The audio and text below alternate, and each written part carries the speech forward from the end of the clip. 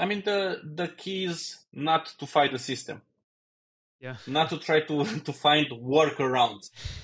I mean, don't find workarounds. Just understand the system and make it your best friend. Do you have any recommendations for like the best architecture to use for SwiftUI? After you reach the maximum technical level that you can reach, what's up next? I mean, you can either go into architecture. You need to go one layer above, seeing the bigger picture, or you can just try to grow your team and create the most productive team. How do you feel about the singleton design pattern? What's up? Welcome to another episode of the iOS Dev Podcast. In this episode, we had Catalin Patrascu come on the show.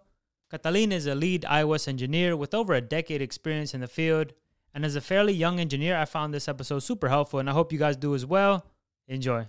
Was there a moment that you remember feeling like, okay, I'm a senior developer now? No, actually not, because um, as I started like practicing alone. When I switched from Windows development to iOS development, I was self-taught. I actually I never did like a specialized course or something like that. Just looking on some tutorials and then trying everything out. And then project started to pop up, and I started doing working with different startups.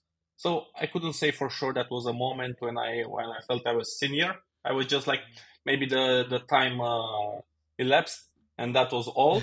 But I was all the time trying to look for solutions, and to especially at the beginning when the iPhone just appeared, nobody knew what to do.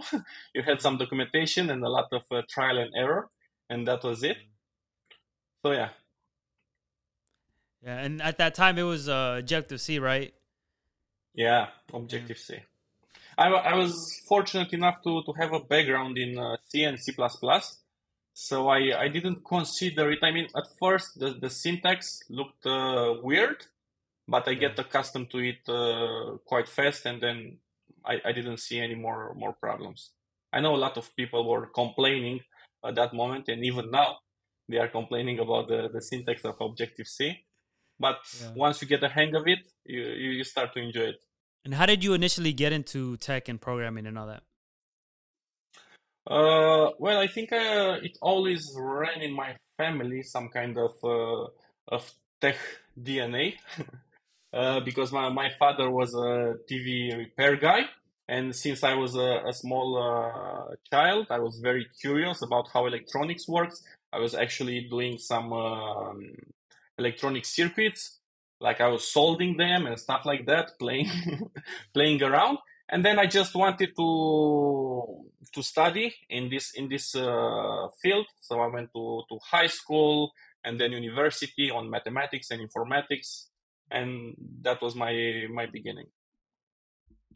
Wait, so did you do any TV repair yourself, or was it No, just your no, dad doing? it was Oh too no. complex. Maybe like a radio at some stage, but Wait, what's involved in TV repair? Because well, I mean, the TVs were a lot different back then, right? Yeah. yeah, exactly, exactly. You had light bulbs, or I don't know how it is the exact term. You didn't have integrated circuits like you have today, so you could pretty much just like replace a small part of the motherboard, and then everything would work out. But then afterwards, when all those integrated circuits appeared, you couldn't just replace that. You would replace the whole motherboard, and then that job was not was became deprecated soon. Yeah. Yeah. Yeah, the advancement of technology, it has the cons and benefits as well. Yeah. So you were just tinkering with circuits, and then you decided to do informatics. You said, right? Yeah, I was quite keen towards mathematics, and then informatics seemed like the logical next step for me, Mhm. because I got my And first computer when I was 14 years old. 14, yeah, 14 years old. I got my first computer. At first, I was just playing around all day long, Mortal Kombat stuff like that. But then I yeah. came interested into programming. Like, okay, let's see how we can do some stuff. What kind of stuff did you play around with the programming? So at first I was doing like very little C, C++ scripts, like maybe doing like a small calculator in the console with no interface, stuff like that, like scripts to read some files, do some parsing, something like that. Yeah, I wasn't working with an actual GUI yeah, and interface. yeah. And what resources did you have to learn at that point? Yeah, I think back then there were some books on the matter because the internet was not that evolved. I remember the dial-up times where you had to wait for 30 minutes until you can get connected to the internet, and then the speed was awful. Uh, yeah, so the internet was not that useful at that stage. So basically, books, printed books, but there were like a few. There weren't many. And in university, what career path did you do? So I took like a bachelor in science. Mhm. The university was mathematics and informatics. In the first year, there were more mathematics than informatics, and then in the second and third year, it turned more into informatics, like special courses on algorithms, databases, operating system, assembler, stuff like that.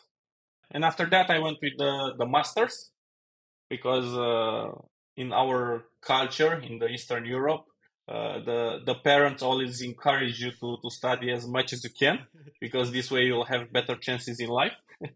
Yeah. So I just took the natural path, Yeah. but then Yeah. I stopped. No PhD. Yeah. Oh, yeah. Hispanic parents are pretty similar. They Yeah. want us to just go to school and just keep going. And from the masters, how did you decide what field to go into, like in terms of computer science and programming?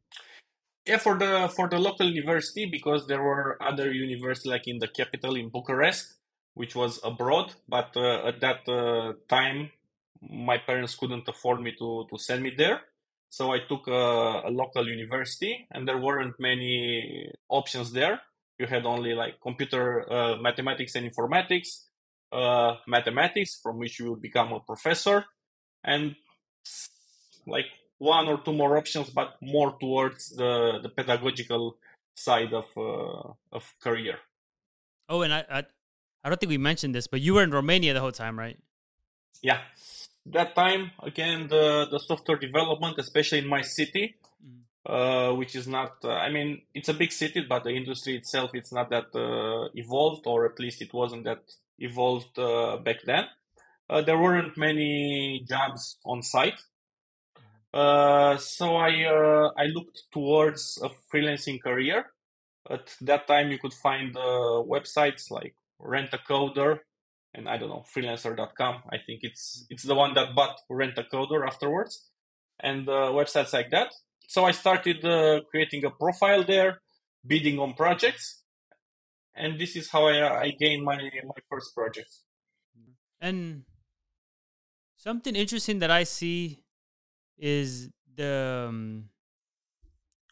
like in the tech field that I've seen is there's a big, well, I wouldn't say big, but there's a good majority of Eastern European developers, like compared to other ethnicities, like Eastern Europeans, and they are prominent in the tech industry. And is there any particular reason, or would you know like the backstory behind that? Uh, I think, and what are my thoughts? It's like the eastern part of Europe, being until the 90s, being in a Soviet country, in the uh, yeah, being a Soviet country. Back then, there was a lot of emphasis on learning mathematics. So a lot of people, and in the school, the school agenda and the professors of mathematics were very good.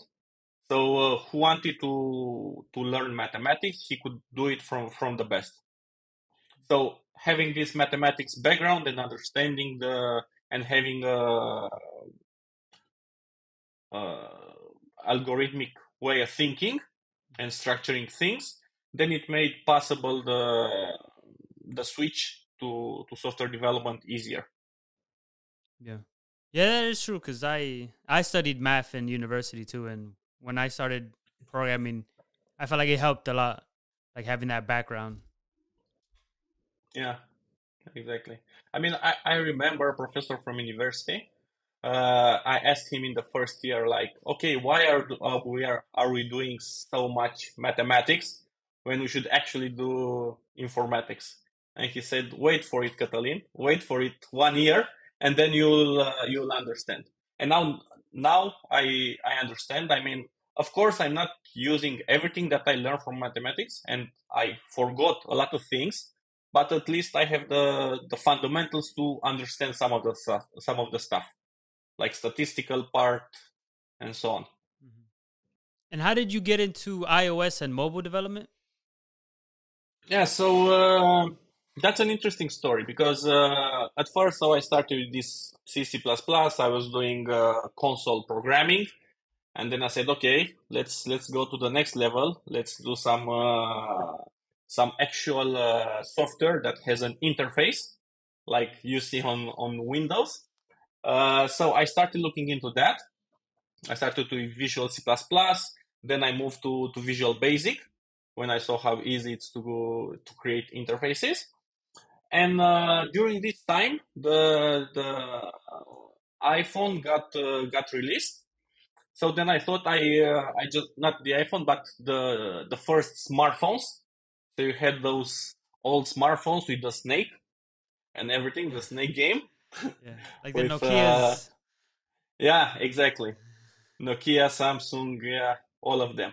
And I started to get interested, like, okay, how can I program this? How can I create something like this? Because for me, it was amazing from a desktop screen to just create something that runs on that smaller screen. So I looked into Java, into J2ME, Java 2 Mobile Edition, uh, and like 1 year afterwards, the or 2 years, the iPhone got released, and I said, okay, no more black and white or green screen. This one is colored, so it looks awesome. Let's try to see what's up with this. Because again, I was amazed about the power having a desktop in your pocket, which for Yeah, me it was like awesome. So yeah, and then I switched to iOS. dang. That's actually an interesting story as well. Switching. Yeah, how did that switch happen? Because been working on Windows the whole time, and Yeah, exactly. And I was a fan of Windows. So before Mac, I couldn't even imagine that there was something better than Windows. And I yeah, was arguing with all my friends like Windows is the best, Windows is the best, and so on. Uh, so when the iPhone appeared, I got a second-hand one from one of my friends after 6 months, 8 months of its release. So okay, I had a phone. I could play with it. I could install some apps, but how do you write software for it? Again, there wasn't that much documentation, so I had to search a lot on the internet, and then I came up with a virtual machine. Basically, on Windows, you had to run a virtual machine, and on it to install the Macintosh OS, and that was an awful experience because although yeah, I was having like a pretty decent PC workstation, running that virtual machine with Mac, it made writing software like impossible because even the mouse, when I was scrolling it on the screen, it had like a little delay, like 0.5 seconds, something like that, and it was awful. And then at that moment, I was working with someone from US. I was doing some other kind of job with some of my friends, and I asked him, okay, what do you think about the iPhone? He said, well, it's great. I really want to develop an app for it. And I said, okay, well, let's say the price is 1,000 euros, USD, whatever was. This is the price of a Mac Mini. So you can get me the Mac Mini, ship it to me, or send me the money in advance, and then I can buy the Mac Mini, and I'll write the app for free for you. And that's how I started, and I got my hardware. Oh, yeah. Yeah. That's a smart way of getting the hardware. Yeah, I didn't have the money. I mean, what I was doing as a freelancer back then, it was like pocket change. For me as a student, it was enough. Enough. I could buy some little things and party a little, but it wasn't enough to get a Mac Mini. And was Xcode out at the time? Like, what was Yeah, yeah. so Xcode so has been there forever. yeah, yeah. So it was I know there Xcode were and Objective C. Objective C and UI Kit. Yeah, I know people that were actually writing the code in Notepad and then compiling from the command line and running it from the command line directly on the device through the virtual machine. Oh, for the virtual Yeah, machine. yeah, exactly. I mean, you could do that. You can do that today as well. Yeah. Just run in the terminal everything. Yeah. What was the app idea that you built for them? Yeah, it was a photography app. So it was a catalog of actual cameras, comparing the features between different photo cameras. Because this guy was very passionate into photography. How did it do? Wait, was the app just for him, or was it like app No, idea to sell? it was released on the store. I don't think it was a price at that moment, or maybe it had. I, I don't know exactly. I mean, he did some money, but not extraordinary. And after a while, I think it was free. And then from there, you started building all. Did Yeah, you like work exactly. on your own projects, or did you do more like Uh, freelancing work for other people? I started doing my own projects because I had some ideas as well, like very small ideas, fun ideas. Uh, Back then, the store was not that full of apps, so you could easily create apps and everyone could find it. And in parallel, I just updated my profile on the freelancing websites and saying, okay, I'm doing iOS development and starting bidding on iOS projects. Um, yeah, that's pretty much it. Wait, how does that work? Bidding on the iOS projects? Well, I mean, are you familiar with freelancing websites? Some of them like Upwork, but when you say bid, Yeah, so like exactly. Yeah. you So say it's your just price, or how does that yeah, work? yeah, exactly. So the client has a budget, or not even a budget, maybe like a maximum budget. Like let's say we have 5K, 10K, whatever, and then people start to bid on that. Say, okay, I can do it for 2K, I can do it for 3K, I can do it for Oh, 9, and so on. Yeah, and this still works today on Upwork, for example. yeah. Ah, They still I have didn't the even. bidding ranges. I didn't know it worked like the bidding part of it. I didn't know it worked like that. Yeah, it's just like in the market when you scream the price and that's it. Yeah. So in Romania is what is like the so for like the top engineers, what do they usually do? Do they go work in Europe or the US? How does that work? Well, it depends. The market it's scattered. I've met a lot of great engineers working for companies on site. Others prefer contracting and freelancing, either on the European market or the US market. So I don't know. It's 50-50, maybe 60-40 for the employed ones. Oh, so it kind of just depends on like their preference Yeah, and what exactly. they I want. mean, on the preference, on scarcity, on the adversity to risk, on the safety, if they have family or not, because it's not easy to be a freelancer. You have to have a certain mindset and not get scared if for 2 weeks you don't get any offer or any project, or for 1 month or 2 months. You always need to have a backup for these cases. So when did you get like your? Because when you got that Mac, you were in college. You said right. Yeah. So when did you get like your official role as a iOS developer? Like not official role, but your like first full time job or contract, like a long contract. Um, I think like 2 years maybe afterwards. Yeah, it was still from that platform where I bid it for a financial app. The the guy that was presenting the project had the iPad app and wanted to convert it into an iPhone app, but the design would change. Uh, and that was very very interesting because I remember back then I bid it. I said, okay, yeah, it can be done in 2 months or whatever, because he was aiming for 3 months. And then he called me, like had a Skype call. He has shown me like the code. Here's the code. Here are the number of windows. There are 50 windows. So that's a lot. Are you sure you can do this? I said, sure. I can do it even shorter than that. But back then I was young and I was Yeah. working maybe 12 hours per day. I didn't have anything else to do, so I could finish up a project no matter how complex it was quite fast. So this is how I landed my first role. Afterwards, the client with whom I remain a very good friend until today as well. He's the guy I visited in California that I was mentioning you about earlier on.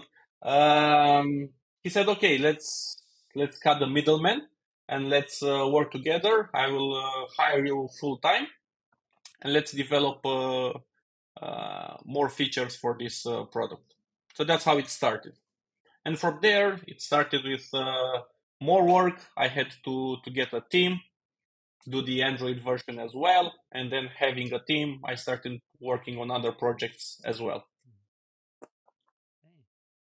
And how did you keep up with all like the new API and changes that were happening? It was just through the projects, right, that you were doing, or were you learning as well on the N- side, or Now or back then? back then? Back then, I don't know if at first the WWDC was there. I don't think so, or maybe I don't know about it. But back then, I was just reading some blog posts and experimenting a lot. So each project, even though it had maybe, I don't know, 80%, 90% reassemblance with regarding the features, uh, it always had like a tricky part that I needed to investigate and learn. So I learned a lot from experience back then, and afterwards I moved more to blogs, maybe books and so on, but mostly blogs. All right. And now I kind of want to transition into talking about iOS development in general, and like maybe some like career-ish questions. And the Sure. first one is, what do you think separates like a junior developer from a senior developer?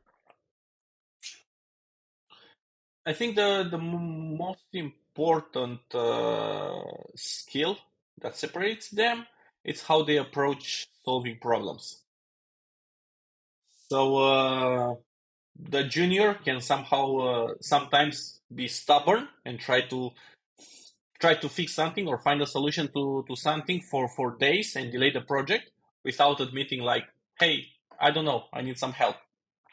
While a senior will always like, if something doesn't get solved fast, he shouldn't that's the right word, be ashamed of that and reach out to other fellow developers.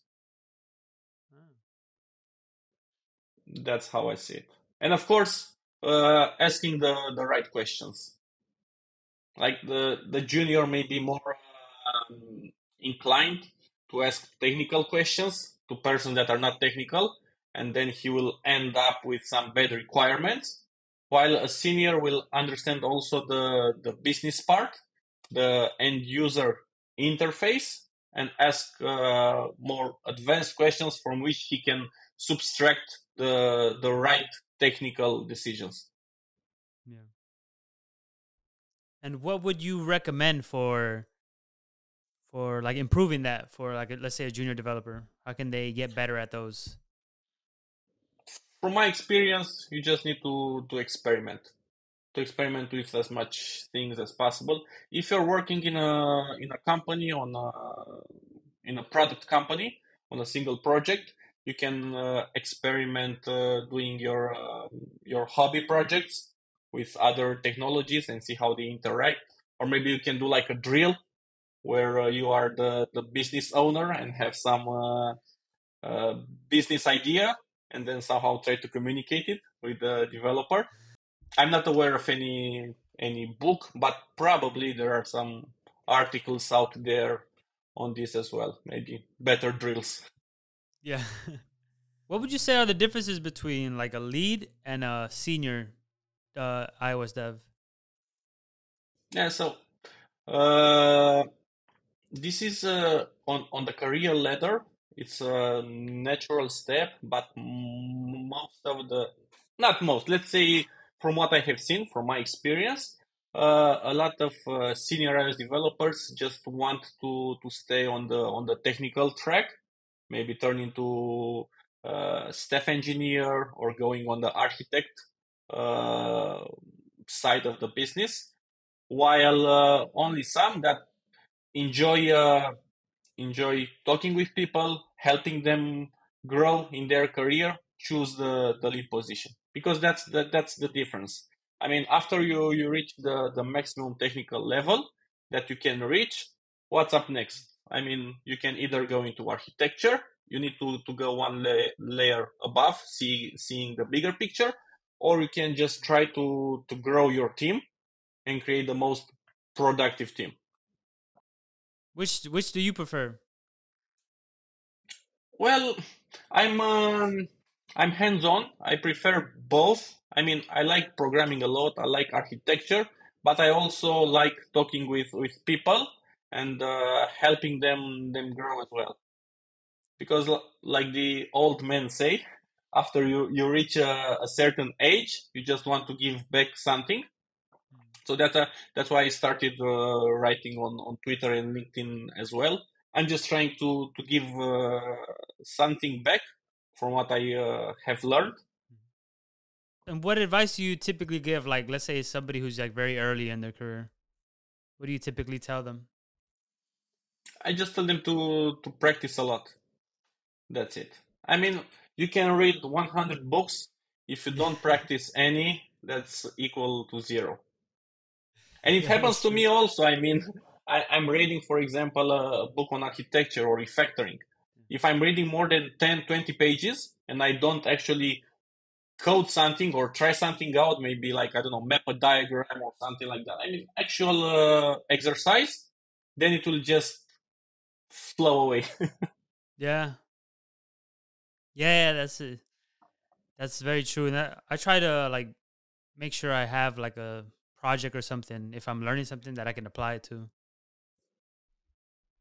Yeah, especially now with the Swift UI, you always need like, if you're reading two lines of from one book, you just need to apply it instantly. Yeah. Have you seen any like major changes or trends in mobile development in like the past few years? Well, there is this fight with the cross platforms. I've Oh, I've tried them since the beginning. It was Titanium and then Xamarin in C Sharp. And then after playing with them, I just threw them away. And then I think we have React and then Flutter, the new cool kid. I've experienced with Flutter as well, and compared to other cross-platform frameworks, it's quite different. It's more close to the native side. It's quite powerful, um, but at the moment, being at the beginning, it's quite hard to put like a stamp on it and say, okay, this is the future. I mean, everybody is trying to do progress. Is trying to go towards declarative UI and declarative programming. yeah. That's why Flutter, Swift UI, and then we have in Android the how is it called?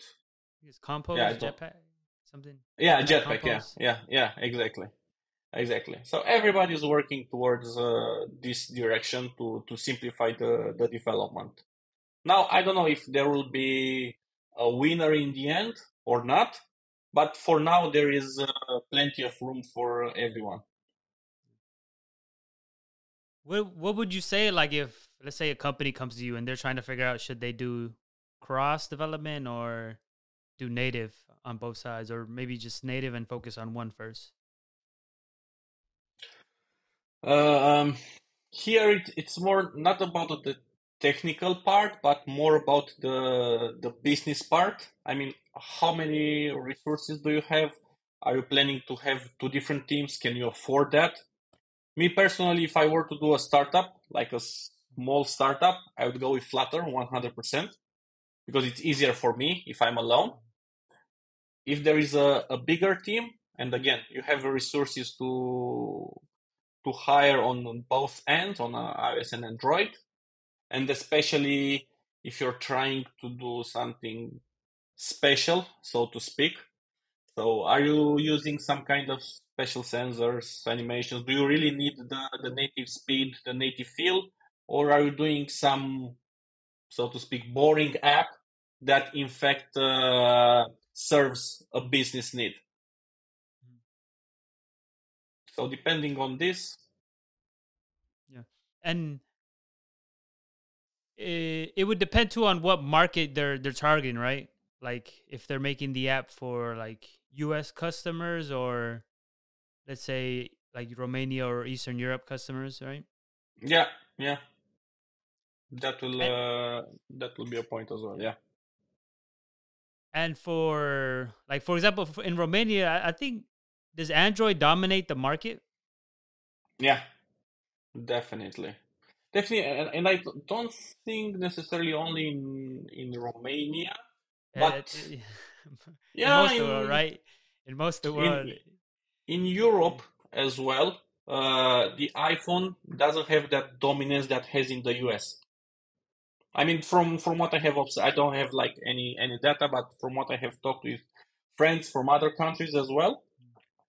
I mean, now all the Android phones and companies have high-end products as well with very powerful hardware.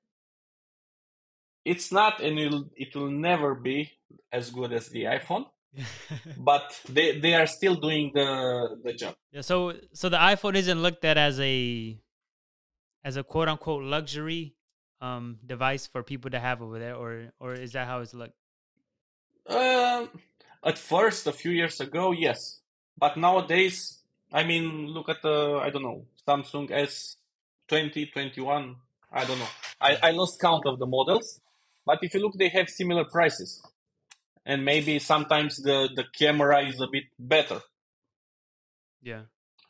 So you can see a lot of people having that high-end Android phone, but not the iPhone.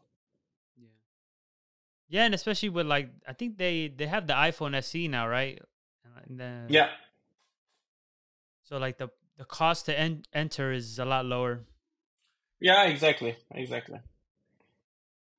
And there is also the aspect of the price of the apps. So iPhone was known for a lot of time, like having its own store with everything having a price, while on the Android most of the things were free. But Yeah. now there is this shift because companies want to make money from the Google Play as well, which is normal to monetize on that.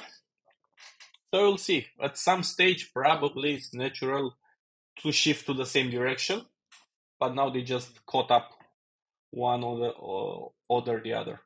Have you seen a shift from people going to like paid apps to now like subscription, right? I feel like there's a lot of subscription apps out there now. Yeah, I mean this is a trend for I don't know maybe the past 10 years.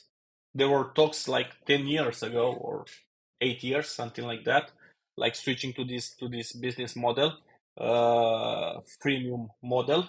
Give the user something for free just to get a taste of the app and see that it actually functions. and then if they want, they can get more features for a certain price. Plus, it's better for the business to have like a monthly recurring income rather than a one-time base.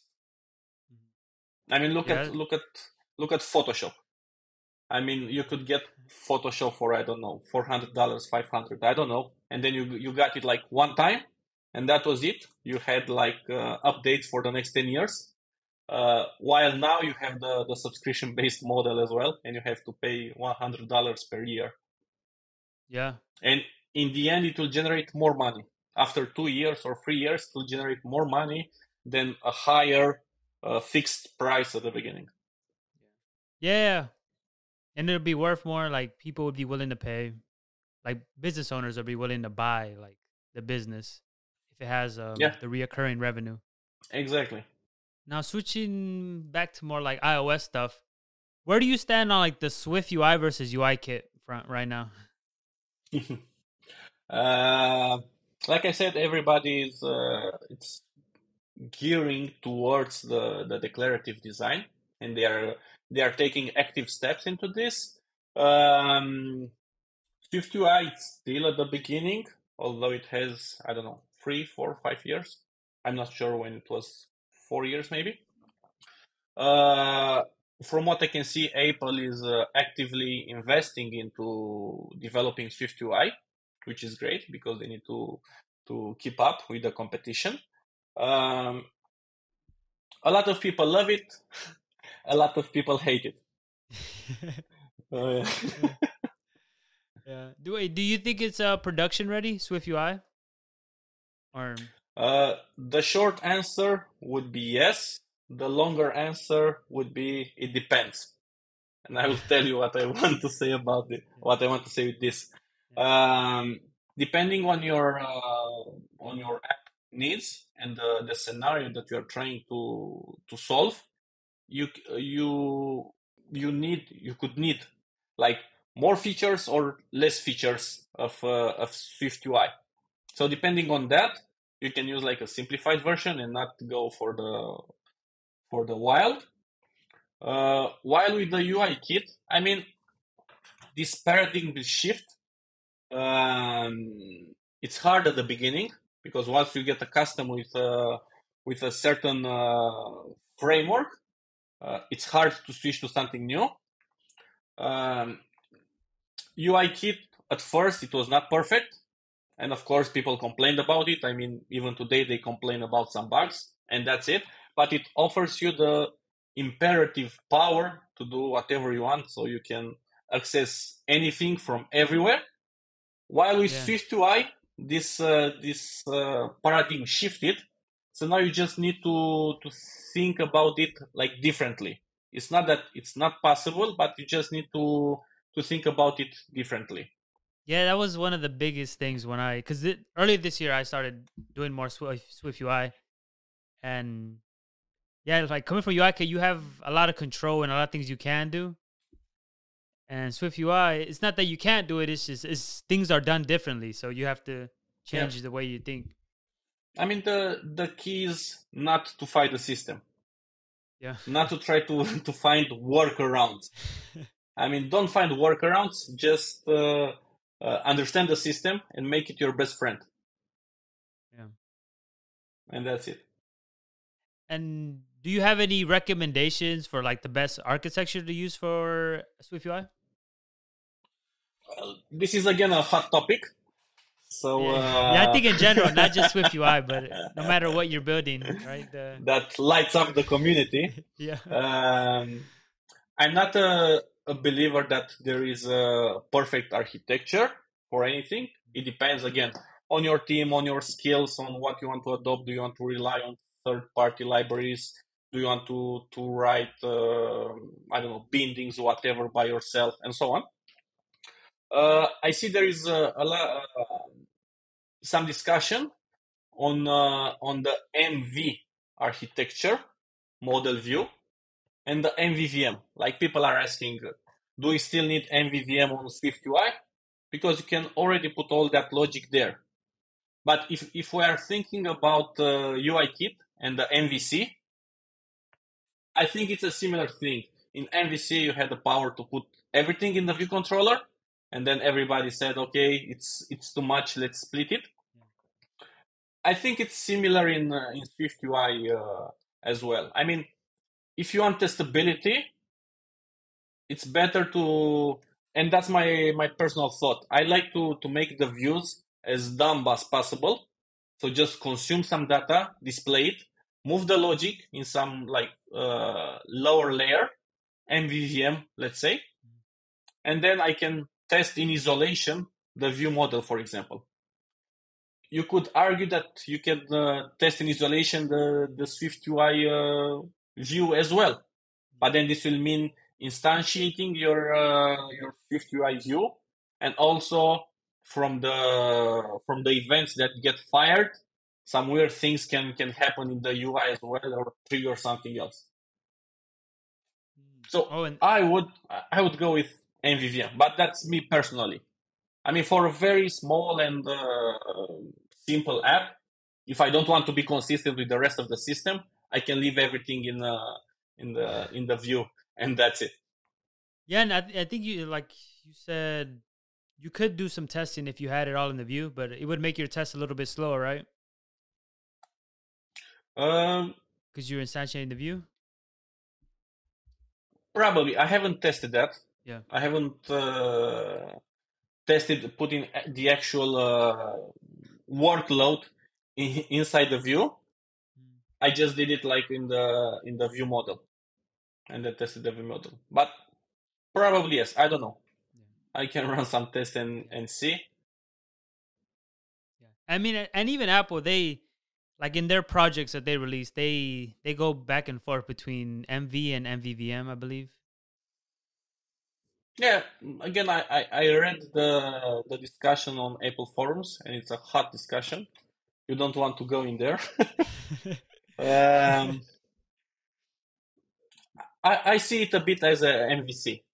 I mean, Yeah. MVC was powerful enough to do some simple stuff, or maybe if you could put like the controller outside of the view controller, like a second controller, like the view model, then you could split some of the responsibility.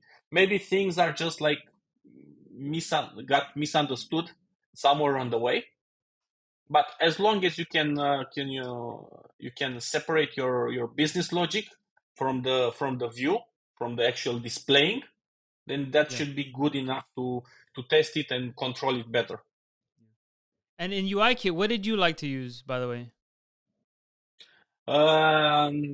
I went with MVVM and also MVP. I used a lot MVP as well. I'm guessing the resources you used to learn that was just like your your experience like working on actual projects, right? Yeah, exactly. I think MVP was more suited on Android development, and somehow I took it from there as well, and then it fitted well with the rest of the app. I didn't have to use some third party like Eric Swift or something similar. Although you can do MVVM without Eric Swift, you can do it with closures, and that's it. But that was what I was using back then, and then I switched to MVVM because I saw that was the trend. I said, okay, let's try this out. Wait, how do you feel about the singleton design pattern, by the way?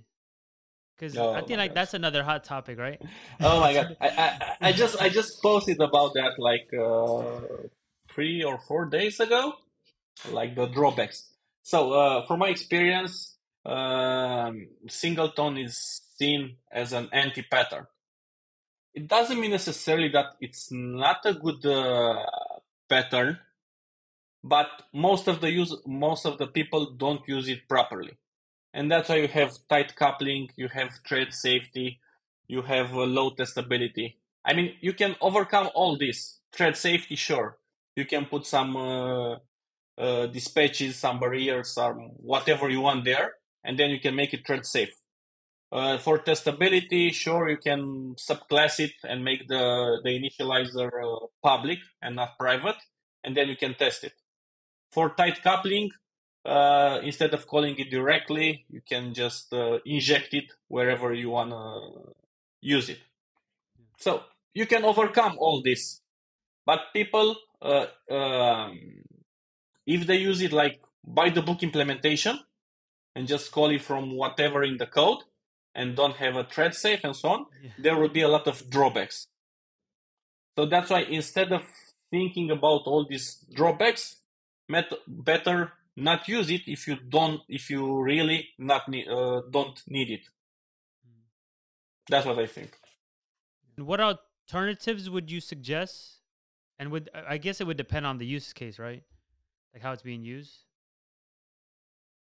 Yeah, exactly. I mean, keep the dependency injection, inject whatever collaborator you want. If you don't need a single instance across your whole app, like a database manager or a logger, I mean, database manager, okay, because you only need one opening of your database. But a logger, for example, you can have multiple instances. You don't need necessarily a singleton for that. So depending on case-to-case basis, you can go with other alternatives. All right. Yeah, because I, I use it sometimes, and especially my indie projects, because I try to like I kind of want to move quickly, and I don't want to overcomplicate Yeah, things. I get you. I used it a lot in the early times. I used it a lot. First, I'd say you're really active on social media, right? Like with the iOS content you put out. Yeah, I'm trying. I'm trying to. Yeah, like you're a really good resource actually to like follow, whether it's like on LinkedIn or even on Twitter or X now. I want to ask what got you started? Yeah, so uh, I was thinking, okay, what can I do more? I saw all these people like writing content. I've been following some of the people from the iOS community for a while, and I said, okay, let me try this out. I mean, of course, people will laugh, will mock me, will insult me because that's normal when you put yourself out there. But I said, okay, let me try to do this for 1 year, like write every single day, a big thing, a smaller thing. Sometimes I'm off and I'm writing some idiotic things that I I think. Sometimes I write better content, but that's life. I just want to show up there for 1 year, try to write each day and see what happens. I mean, will I meet new people? Will I create new connections? Will I get new contracts? I don't know. I just want to try it out. Yeah, and it's really cool. Like your output is insane. Like especially the quality and like the nuggets of information you put out. Yeah, I'm trying to post about some higher level iOS topics, not about specifics. Because for specifics, you have some content creators that are doing like specific things, like how does Swift data and stuff. async works in iOS, yeah, Yeah. or Swift data or whatever. But at the end of the day, if you look at it, this these technical specificalities they evolve and get obsolete, while knowing some principles and changing your mindset and way of approaching problems, I find it more powerful. But this doesn't mean, of course, that you shouldn't read that content as well, because it's important. I consume a lot of content, even though maybe I don't like or comment on each post. I consume a lot of content and trying to learn new things every day. Or at least if I don't learn it or read the whole article, I just know, like, okay, let's bookmark this. I know that when I will have problem with Swift data, I have this article and I know I can find the answer here. Yeah. And how do you decide what is worthy of being tweeted or not? Do you have like a system that you use, or what do you how do you go about that?